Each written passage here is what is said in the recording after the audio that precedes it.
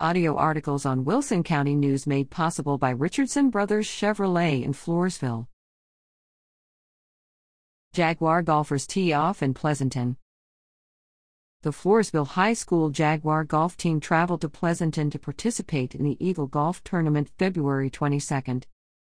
With a total of 10 different schools competing, the Jaguars finished second overall as a team.